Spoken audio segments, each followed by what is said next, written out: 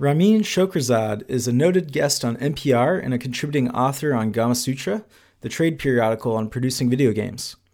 Ramin is not an engineer, however, he's studied the physiological triggers that software engineers leverage in producing virally engaging products. We welcome Ramin on the show to hear about his background and interests in the human body and how they relate to the practice of designing software, specifically video games, and how to bring that knowledge to your own work as developers of software products. Enjoy.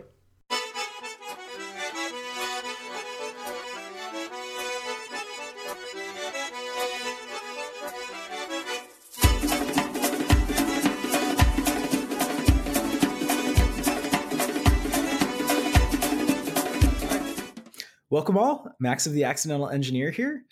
Today, I have the pleasure of having Ramin Shokrizade join us. Welcome, Ramin. Thank you, Max. Ramin is a very well-known game economist with an extremely interesting background. I don't know where else to start, but I guess let Ramin tell you a little bit about himself. Ramin, do you mind mentioning to people about how you got into maybe the long version of how you got into video games? Sure. I didn't go into my current career path thinking I was going to end up where I was. It just kind of accidentally happened, or well, in the beginning, I I encountered my first experiences with addiction and such at a very young age. At the age of 5, I started smoking, which was acceptable in my household. And after 6 months, I worked my way all the way up to the unfiltered camels. And then my body just said, no, this isn't going to work for us. And I developed severe asthma. So instead, I wasn't able to do physical activity. I wasn't allowed to do PE in school for the next 9 years. So instead, I got very much into gaming. Back then, it was just what you would call, I guess, analog gaming, like board games and Avalon Hill games and chess and things like that. But at the same time, I grew up in Venice Beach, where the muscle pit, which was a big deal, and I used to go there all the time and hang out with the old masters that were bodybuilding and doing all kinds of aerial gymnastics way before it became a thing. Um, and they convinced me that anything that was ailing me, I could overcome if I was just determined enough to work through it. So at the age of 14, I went out to the track, brought my asthma pills with me, and just started running until the asthma attack started. I took my pill, laid down the grass, had the attack, and survived it. It was painful. And the next day, I came back and I did it again. And the next day, and the next day, and the next week, and the next month. And after 3 months of doing this every day, I couldn't trigger an asthma attack no matter what I did. I threw my asthma pills away. And I ultimately, instead of going into the type of quantitative fields that you would expect somebody with a real strong math background to go into, I ended up becoming an exercise physiologist. My strange family ended up leading to me being homeless at the age of 17. But by then I was already so well known by the local track community because I went from, zero to super fanatic about fitness during this period. They took me in, and I ended up being coached by world record holders, Tommy Smith. Before I was even an adult, I was 17 years old training under him. So you found your path to an undergraduate degree at UCLA, is that right? Yes, I ended up graduating at UCLA, and while I was there, I was on the coaching staff. I was training the UCLA women's track team, and the USA Olympic women's track squad was training with us there at Drake Stadium. So I ended up becoming the trainer for both the UCLA team and the USA team. And the USA team went on to set my athletes went on to set several world records that are still standing today and are considered unbeatable. This includes Jackie Joyner, Kersey, and FloJo. Exactly. You've done your homework. Of course, yeah. I mean, your story is really interesting. I think our audience would be very interested to hear how the experience you got in rehabilitating your own body from having asthma and the heavy smoking to being a track athlete ties into your current career in video game economics and designing video games. What, for our audience that doesn't know, what is it that you do as a video game economist? Well, that's just one of the hats I wear. But I would say that more recently, I call myself a game neuroeconomist because I've added the neuroscience in so much. Uh, Basically, what I do is I create the meta games for large games as a service. So if you play a game where you're likely to be playing with other people, and and it's free to play, and you could play for free, but they want you to spend more, then the best way for them to do that is to create these metagame systems where there's progression systems and competition, and you want to get ahead and you want to feel good, and all that stuff that makes you feel good between the gameplay sessions, like because you've achieved something or advanced in some way. That's what I design, in addition to all the business models. So all the numbers that connect all the game elements together into a games as a service product, that's what I make. So you're actually our first guest on the show as a video game industry veteran, and I'm not a veteran. I mean, you're still in it. I'm curious about the some of the acronyms that are involved with describing the different game mechanics of video games that our audience may or may not be familiar with. You mentioned free to play. Yes. What's the distinction between a free to play game and otherwise? Well, in the past, most things that you're used to buying are retail products. You pay for it, and now you get it and you own it. In free to play, we just give you the game up front, and you can play it, and you don't have to pay us at all. But the trick is, how do you get someone to pay for something that you've already given it to them for free? And that's actually a very complex mathematical and scientific question. And increasingly, the solution is to use mechanics that are known to trigger either a compulsive or an addictive response to force the player to spend money on your product. Makes sense. Makes sense. So I guess one way to describe that distinction between free to play and pay to play is that with free to play games, as a creator of free to play games, there's adverse selection where your audience of people who play free to play games are people who are less likely to spend money than someone who's paid to play a game. Is that accurate representation? I'd say that while that's possible, I think the most important distinction is that because it's free to play, the barrier to entry for the consumer is set to almost zero, other than just the effort it takes to download your game. And because of that barrier to entry is so low, they're very likely to install your program, whereas otherwise they might not, if there was any doubt about your product. And so that gets your product under the nose of the consumer, where hopefully the rest of your mechanics will lure them into spending. So one of the interesting topics I've seen you write about as a contributing author on Gama Sutra, and you've spoken about as a guest on NPR, is about the hormonal feedback loops that exist when people play games. And I was wondering, to tying it back to your experience doing athletics and coaching, what's the tie-in between video games, hormonal responses to video games, and humans' hormonal responses to exercise? Well, when you're talking about training for an athletic event, besides just the technical abilities of it, that when you're talking about actually growing a human being, there's a very certain specific chemicals released and certain patterns and rhythms that can be optimized for maximum growth. Here, I'm talking natural, not by giving somebody a drug, and this requires a person to switch between exercise and growth phases. And these are two sides of the autonomic nervous system, the sympathetic and the parasympathetic nervous system.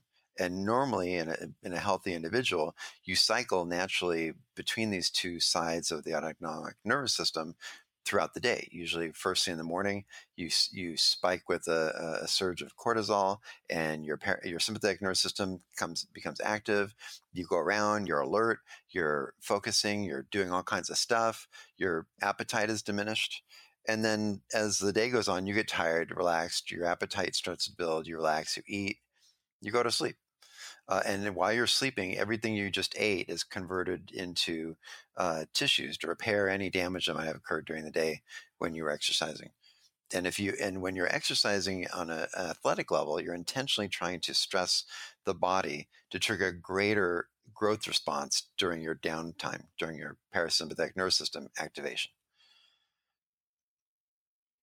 And then when it comes to games, what is the general pattern that a free to play game has on a player's nervous system? I guess it doesn't exactly parallel the hormonal response to performing exercise, in that people aren't playing games to strengthen their ability to play free to play games more, but there is a hormonal aspect which you've written about at length that I'm curious if you can tell our audience about, that keeps people coming back to free to play games. Right. Well, people are most happy when there's a balance between the two sides of the nervous system. And but increasingly in our society, we're pushed to do more and be more and more productive. So there's a lot of emphasis on us being alert all the time. It's almost like sleep has become a dirty word. We're obsessed with coffee. We're obsessed with stimulants. People will brag about how much coke or meth they do or whatever, and how long they can stay awake. Gamers often like to brag about how long they can go on a play session without sleeping. When you do this, you're stressing the body quite a bit, and without the equivalent rest stage, you're doing damage over time, not only physically but also mentally. And at the same time, in the gaming industry, we've found out that the gaming industry is learning the science very slowly. So at this point, they've learned the circa 1931 neuroscience. We're almost 100 years behind as far as science, but back in 1931, a guy named Dr. Skinner developed an experiment that showed that we could trigger the release of dopamine in the human body by using these randomized reward schedules, and this would soon become addictive, and you could train an animal to do basically whatever you wanted by linking this randomized reward system to the behavior you wanted to induce. So the low tech version of a Skinner box might be a casino slots machine, I guess. Yeah, I would say that that's correct. And I guess there's plenty of instances that we might be able to give examples of this type of a Skinner box mechanic existing in video games today. But what are some of the hormonal downsides to to playing the Skinner box game for long periods of time? Well, dopamine is on the upside of your nervous system, the sympathetic side, the part that keeps you alert, keeps you stimulated.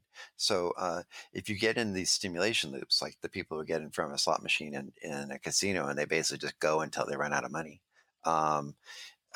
When you stim a person like this, you can create a situation, what I call stim lock, which is that exact situation where somebody stays in front of the machine until they run out of money, or someone interrupts them, and they'll lose track of time, and being stimulated that much creates a tremendous amount of stress in the body, and without anything else to counter that, the person will be sleeping much less. They'll be prone to depression, especially when they stop playing, and they'll have more illness. They'll just overall have a decrease in health because they're not recovering. What are the downsides when it comes to a video game producer who makes a game with unending type of a slot machine?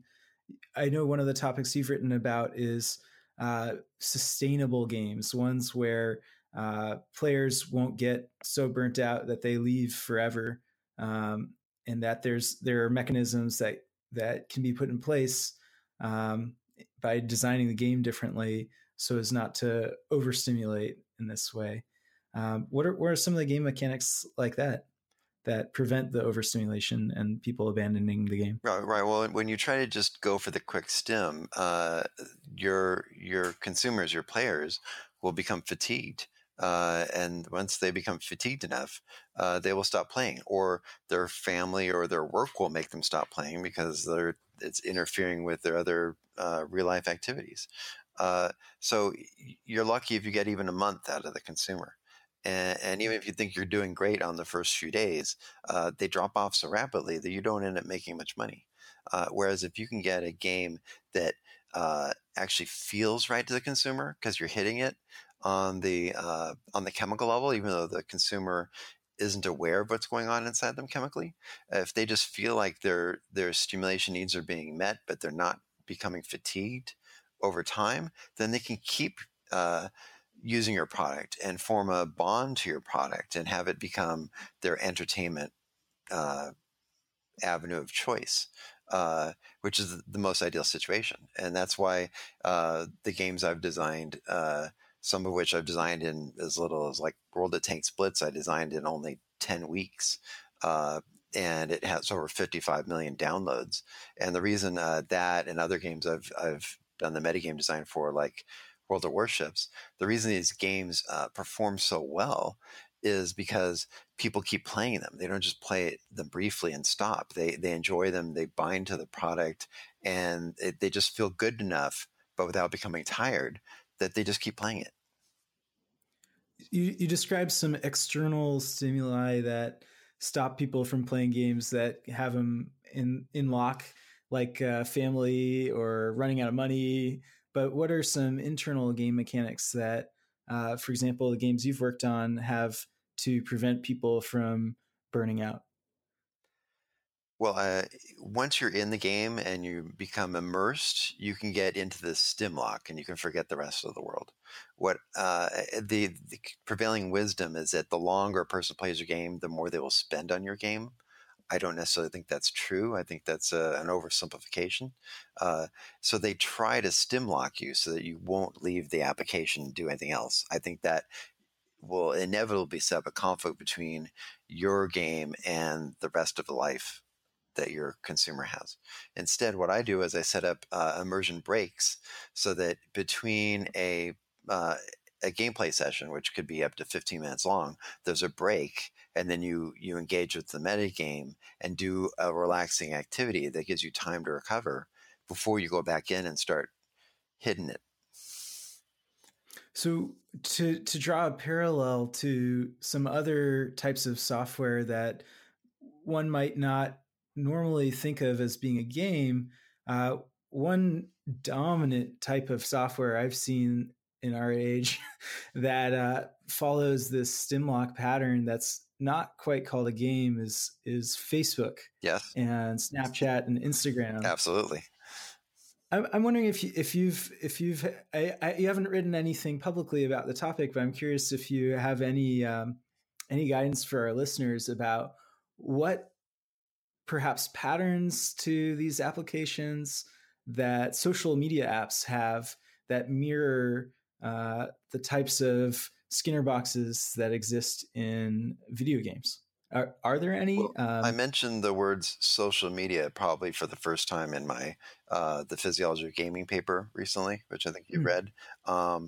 There's a reason why I've been a little reluctant to make the crossovers there, because once I do, I'm getting into a huge situation over there, because social media is such a big part of our lives. And when you start describing what's going on physiologically during social media, you're describing a huge shift in the physiology of not just millions, but billions of people. And the information we're getting shows that that's not a positive shift. It's actually lowering lifespans, lowering mental health, and it's become a big enough concern that even former leaders of Facebook have come out and said that we shouldn't have done this. We've created a monster.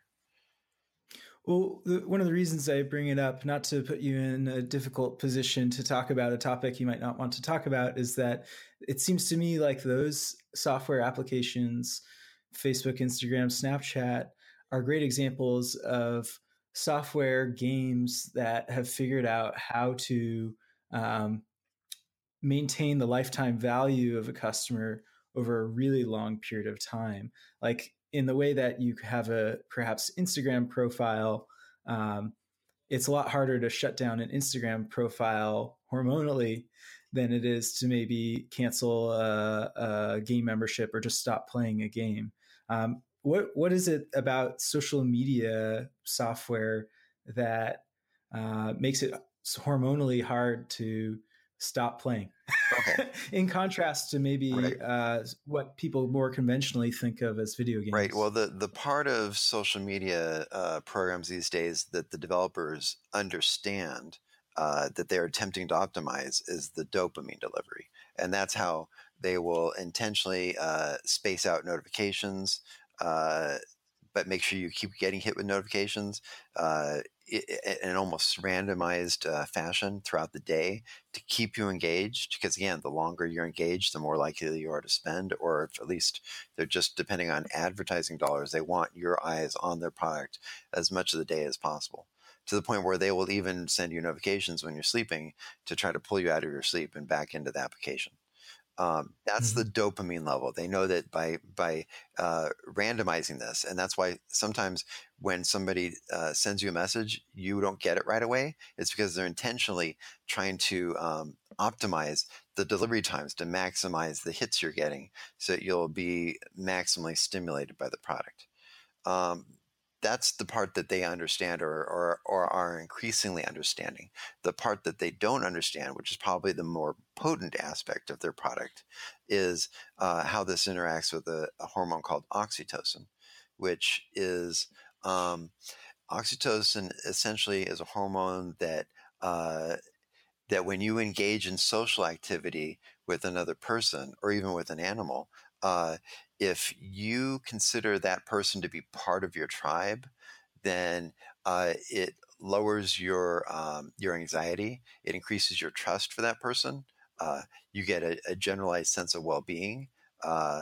If it's a romantic kind of connection, the amount of oxytocin release can be so much that you can literally be on a very intense high and be very spacey. Um, and and and by using this, they can pull you in. I personally think that oxytocin is the most powerful drug we know. Uh, there, you can be under a strong oxytocin high. You can be made to do almost anything. But this is an important survival characteristic for humans, because when we feel a strong enough attachment to someone else, and that other person is threatened, we will literally put our bodies between the person we love and the tiger or whatever is threatening them, and sacrifice ourselves. Um, that's an incredibly powerful survival mechanism, because it brings humans together and allows them to overcome things like tigers that individually they would have no chance of defeating, but as a group they could. So in social media settings, you have your tribe present. You feel you're getting constantly reminded through the application that members of your tribe are seeing your activities, or you are able to communicate with members of your tribe where you might not be able to communicate as efficiently with people, or bond as efficiently with people, and produce oxytocin as well when you're interacting with anonymous people over the internet playing perhaps an anonymized game.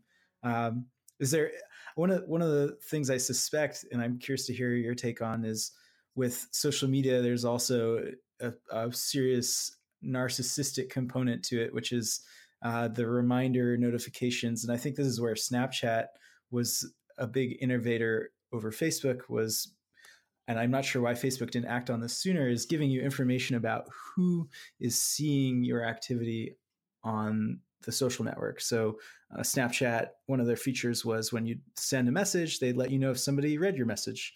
And when you'd post a story publicly to all your friends, or if you had a public account, you could see exactly the usernames of who had seen your posts. And I'm wondering, perhaps maybe was there a reason Facebook didn't make that data more visible to their users about who is viewing your Facebook profile? I mean, was this really such a big innovation by Snapchat to give people insight into who's seeing their activities on the site? I would say that And that while they understand 80, we have a pretty good understanding in tech of 88-year-old neuroscience when it comes to dopamine delivery and optimizing for that. Most of the research on oxytocin has occurred in the last 10 years. Before that, we really had no idea what it was. Or what we did know was just pretty misleading. With something like a like, the data was showing that it was improving engagement, but because of the lack of appropriate scientists in social media, we didn't know why. So we just thought, let's boost these likes, because if it works a little, let's make it work a lot. So it became all about the like. It became all about showing your photos. It became about getting viewed or liked, or as much positive reinforcement on that level as possible, which is a very weak type of oxytocin stimulation. But in this case, it's just a massive amount of it. So instead of it becoming the type of quality we would have in real space, like having a hug or talking to somebody, looking into their eyes and seeing them smile, instead of that type of quality, instead we have this massive amount of quantity of very low quality stimulation on the oxytocin sphere. So all these likes, people are liking their pictures. The more clothes I take off on my pictures on Facebook, the more likes I get. So I start taking off more and more clothes, and pretty soon I'm a lingerie model at the age of 13. And yeah, this is how we train our children. And because of that, this this latest generation is supposedly 3 times as narcissistic as any previous generation. That's because we've trained them to be that way. We reinforce them that this is what you have to do to be liked in our society. It's not the way it used to be at all. so one of the big distinctions I think people might draw between a social media app like Instagram, Snapchat, etc., and perhaps the video games that you've worked on in your career is that there's a lot less user-generated content in a video game. Why is that the case? Do you expect there will be more games coming out in the near future with user generated content? I would say again, it's because the people who make computer games are not particularly highly educated people. They knew somebody and they got into the field, or they know how to program, but they don't have a science background. Uh, they're basically just trying to recreate the movie industry into computer games, but not without the understanding of what their role is actually in the economy, which is they're there to provide recreation to consumer, to meet consumer needs, but they don't know what those consumer needs are, so they're not quite hitting it right. Is there I mean, I'm not totally sure I buy it. In the capitalist economy, it seems like if there was an opportunity to make a user generated content based video game, Okay, it well, let would me be give you an made. example of 2 user generated content games that have been highly successful, but by accident, because the people who made them didn't know why they would be successful. The first example I would give, it would be Pokemon Go, which was developed based on a previous game where the users actually went out and located these stops, Pokestops in the case of Pokemon Go, and uploaded them. And each of them had like a picture and showed some historical information about the location.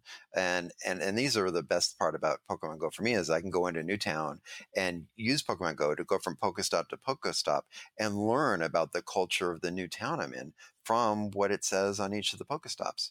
Each of those Pokestops was uploaded by a player that did that for free. And this was done worldwide. So you've got a massive amount of global user-generated content. That game would just not be nearly as interesting without that user-generated content.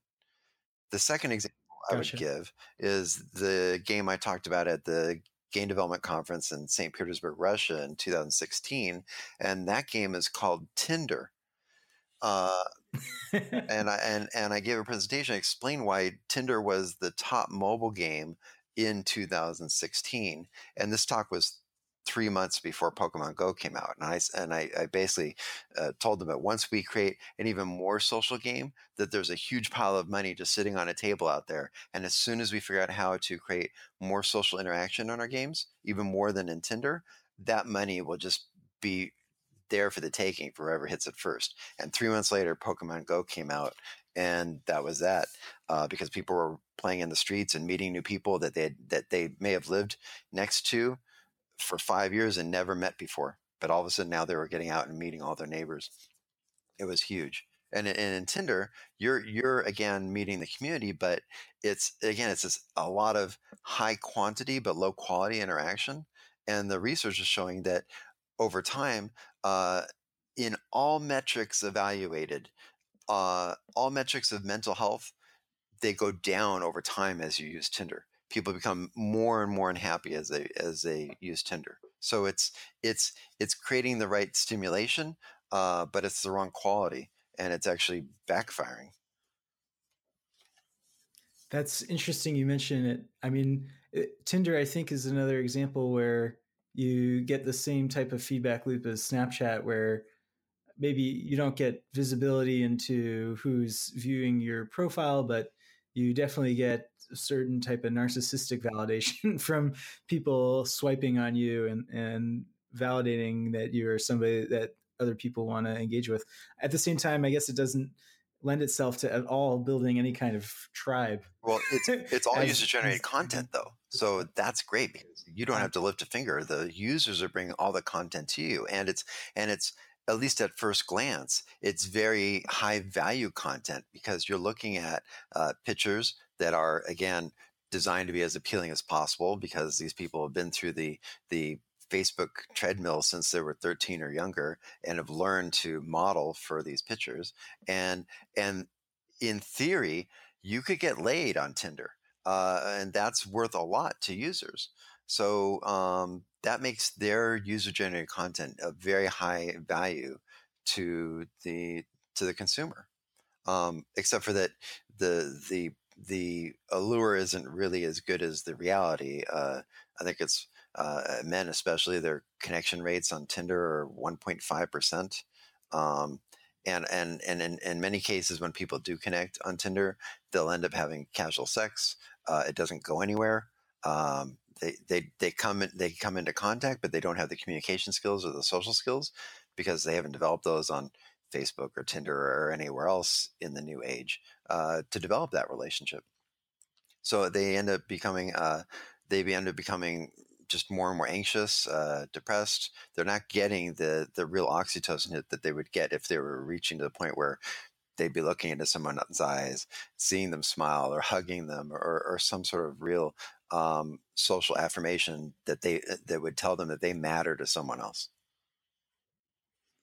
Your work in video games has largely been not in these type of social games like dating apps, or I guess one might even call social media apps like Instagram and Snapchat as games, but you've worked more with conventional video games, I guess is the best way to call them. Do you mind telling our audience a little bit about the types of games that you work on or that you are currently working on? Well, I mean, much of my work was considered theoretical for years, and for years I was told, well, no, what you do is just theoretical, so we doubt it would actually work in a real game. So it wasn't until I started getting hired by. It took a few years before the big companies like Microsoft or Wargaming or Take-Two Interactive started hiring me, and in each case, they usually kept it extremely secret that they were hiring me, so that people wouldn't know that I was working with them or what I was doing. Then eventually I started getting the data showing that my methods were very successful. But have I translated that to social media? Once you're typecasted as a gamer, it's hard to jump to another industry. And and soon after it was accepted that my research was effective, I ended up getting tapped by the international regulatory body in 2013 to advise them on how they should regulate computer games worldwide. I was the only independent advisor to the ICPEN, which is the International Consumer Protection and Enforcement Network, when they held their first and so far last global summit on how to regulate computer games. And I basically spilled the beans. That I think that made a lot of people uncomfortable that didn't want the beans spilled.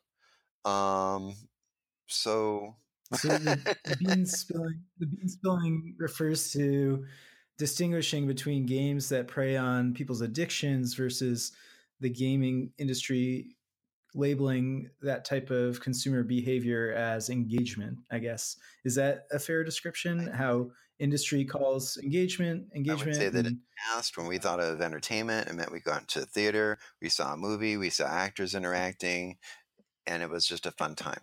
Now I showed how everything in games, even aimed at children as young as 6 years old, is designed scientifically or engineered in a way to stimulate and or mislead the consumer in a way that will get them to spend money. And in the case of 6-year-olds, this is pretty easy. So when you point a whole room of PhDs at a 6-year-old, the 6-year-old really has no chance. And I basically showed them slides of this exact kind of behavior, this methodology, and the product I probably spent the most time focusing on was a Disney product. This didn't make Disney too happy with me, and Disney is a big player in this market. So when I came back from Panama, the summit, and was scheduled to present my findings at the GDC, which is a Game Developers Conference, I had been double confirmed to give 2 talks at GDC, and then both were just canceled at the last minute, and there was never any explanation. I was supposed to talk again this year. Same thing happened. So besides the industry being weary of spokespeople for over the issue of mental health and negative effects of gameplay and the threat of regulation in the business, I think a lot of our audience are curious about the types of games that you work on and what types of game dynamics it is that you personally give input on. What games are you working on these days? Well, these days I'm trying to actually build the first games that have ever been optimized specifically for oxytocin delivery. I don't think that's ever been done before. I mean, in a couple of cases, it's happened a little bit by accident, like with Pokemon Go. But no one's ever really tried to actually make a game that would boost oxytocin in the users. So really, that's my goal with the 2 products I'm working on right now. One has been in development for over a year. It doesn't have an official name. It hasn't been announced. It's a massively multiplayer space game similar to EVE Online, but it's but with all the boring parts taken out. It's all combat, but the focus isn't on me being the most powerful person in the universe. The focus is entirely on my team being the most powerful team in the universe, and so I reward team play, not the individual. And I'm kind of a stickler about that because I want to de-emphasize the narcissism push that we have in our current games and get people back focused more again on the social interaction. So that's For members of our audience that aren't familiar with EVE Online, do you mind giving people a sense of what are the defining characteristics of that game EVE in contrast to what our audience might have their impression of video games? EVE Online is interesting in that it's a game that launched in 2003 with just one server. And that one server, and they've never added another server. And that one server has been going continuously for 15 years. It's one of the great industry success stories, but they've never been able to move past the initial design to make the game better. They've had very, very little luck with that. So the game hasn't really exploded like it would, I think, if they solved some of the core problems in that product. But it's still managed to stay steady for 15 years, and people just play it year after year. It's also very unusual because it had a complete economy that was very similar to the real world economy, and that allowed me in the first year when I was out to actually make some observations about real world economies by watching the way the economy developed in EVE Online. Yeah, I would love to cue up our audience to go check out Ramin's article on. Although this article was posthumously published after the housing crash 2008, Ramin had some interesting commentary to say about the dynamics he noticed in EVE Online's gameplay and the dynamics that exist in the real estate housing market in the United States. I'll include a link to that in the show notes. One thing I want to point out for our audience that I don't think you mentioned is that EVE is a massively multiplayer online game, of course, that has, I guess, a real-time strategy component. Is that an accurate You are the ship, description? and you go out and you blow stuff up with your ship. And if your ship dies, that's you. Well, you're the like a little pilot in the ship, and you end up floating. Your corpse floats around in space in a little pod, and if they shoot your pod, that's the end of you. Then you have to be reconstituted somewhere else at a penalty. So not quite real-time strategy game, but more like I don't know. Is role-playing game a proper description? Somewhat, and I would say it's social in the sense that there are a lot of interdependencies in order to make everything is a player-driven economy in that game. So everything that you're playing with has been built by another player, and some of the bigger things require a lot of people to work together to build. I mean, I was one of the first players, and I was the richest player in EVE Online when it first came out, and I was building some of the first battleships in that game, and I had 5,000 people a day working for me that didn't even know they were working for me. But everything that they collected in a day went to me, and they got paid by me. And all of those resources were put together to build the very first battleships, which people were paying me $1,000 real dollars for a battleship in the first couple months when that game came out. That's crazy. I forgot to mention, and we didn't really get to this in your intro, about how for a period of time you were legitimately making an income off of selling these in-app achievements or in-app resources that you'd harvest.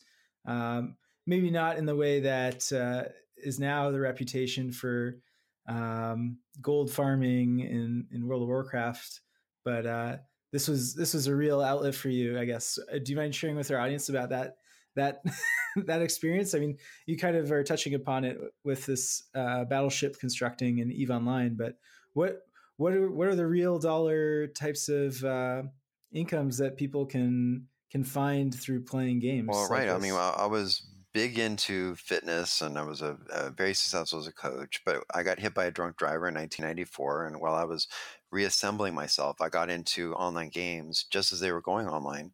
And when a game came out called EVE Online in 1999, and I'm sorry, not EVE Online, EverQuest came out in 1999, and I was playing this. I was one of the top players, and people started offering me money for items that I was collecting in the game. And I was like, wow, I'll give you this sword and you'll give me $100, really? And I was just so fascinated by this that I quit my day job and I just started collecting all these virtual goods and selling them as a living. It became I just got such a strange feeling from it that I thought people should know that this is a thing. And I went to the Los Angeles Times. To my surprise, they responded to me. They hooked me up with the tech editor, Ashley Dunn, and we co-wrote the first paper on virtual good sales in April of 2000. And I was so fascinated by what caused people to want to spend money on things that didn't really even exist, that this became like my vocation over time.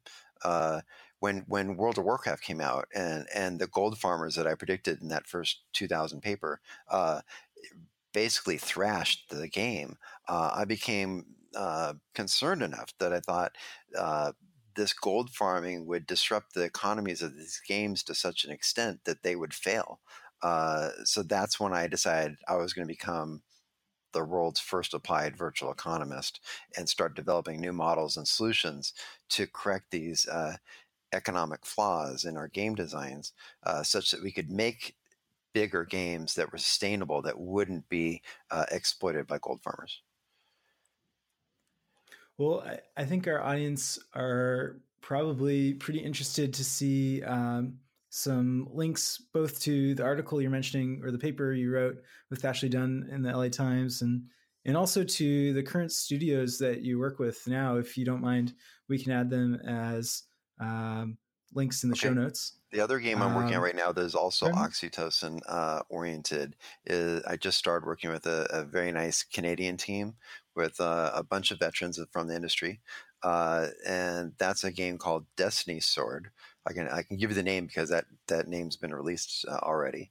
And that game's also going to be interesting in that we're actually modeling emotional stress and mental repercussions of combat in the gameplay, such that when normally in a game, if you die, you just hit reset and you start over, and there's no harm, no foul. There's no lasting effects from gameplay session to gameplay session. But in this game, whatever you do this day might have a lasting effect on your character the next day, or even permanently, and even change the personality of your units and your characters. So I think that's going to be very interesting model, because it's going to be a much more realistic feel than what you've gotten in any previous game. And the team effects, the peer effects, everything's oriented towards increasing the attachment you feel for not only your units but also your teammates. So, if it's possible to, I'd love to include links to that in the show notes as well. Ramin, are there any questions that I've failed to ask that I'm just blanking on? Questions. Well, I want to reassure our audience that I think both of us would enjoy doing this again and going perhaps further in depth into one of the topics we covered, because God knows we can get pretty deep into it.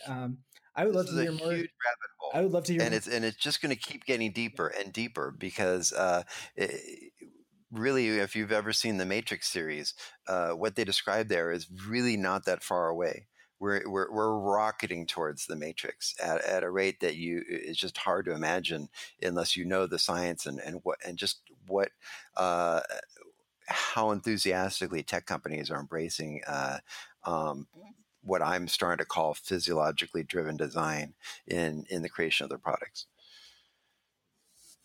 Agreed. I think one of the topics that I would love to learn a little bit more about is, there's obviously huge leaps being taken with virtual reality headsets and augmented reality headsets. But I'm curious about the state of the art, or what the trajectory looks like for changes in human computer input. You're mentioning the Matrix has triggered me to think about how they plug in, they learn kung fu, and that's another aspect of it that I'm pretty excited about. Looking forward in the future is not just for gaming but for learning and education. How are there more effective paradigms for learning? In 2010, I wrote Third Tier Game Development, where I predicted that almost our entire education system would become interactive media, and we would abandon classrooms, and then each individual would be able to learn at their own rate, and that we could at least triple the rate of learning compared to our current very archaic system, which would allow people to start college or even become doctors by the time they were 14 years old. And that's important, because as we advance technologically, people will have to have much higher levels of education to perform the highly specialized tasks that we'll need. And unless we can increase our lifespan, and I think our adoption of social media has actually reduced our lifespan, the only way they were going to happen is we're going to have to be able to compress education into a much smaller time frame. And that's going to require these types of methods that are not that dissimilar from what you saw in the Matrix. Well, hot damn. I'm looking forward to it. I mean, let's plan to have another conversation at some point about education in video games. I think I'll poll our audience and find out which of the topics we've talked about today are most deserving of the next episode. That sounds great. Awesome. Thank you so much, Ramin. Thanks for joining us for the Accidental Engineer podcast. If you enjoyed our interview with Ramin and want to hear more about our professional software engineering careers, visit our website at theaccidentalengineer.com. We have a large backlog of interviews, and sign up on our email list to be notified when we publish new ones.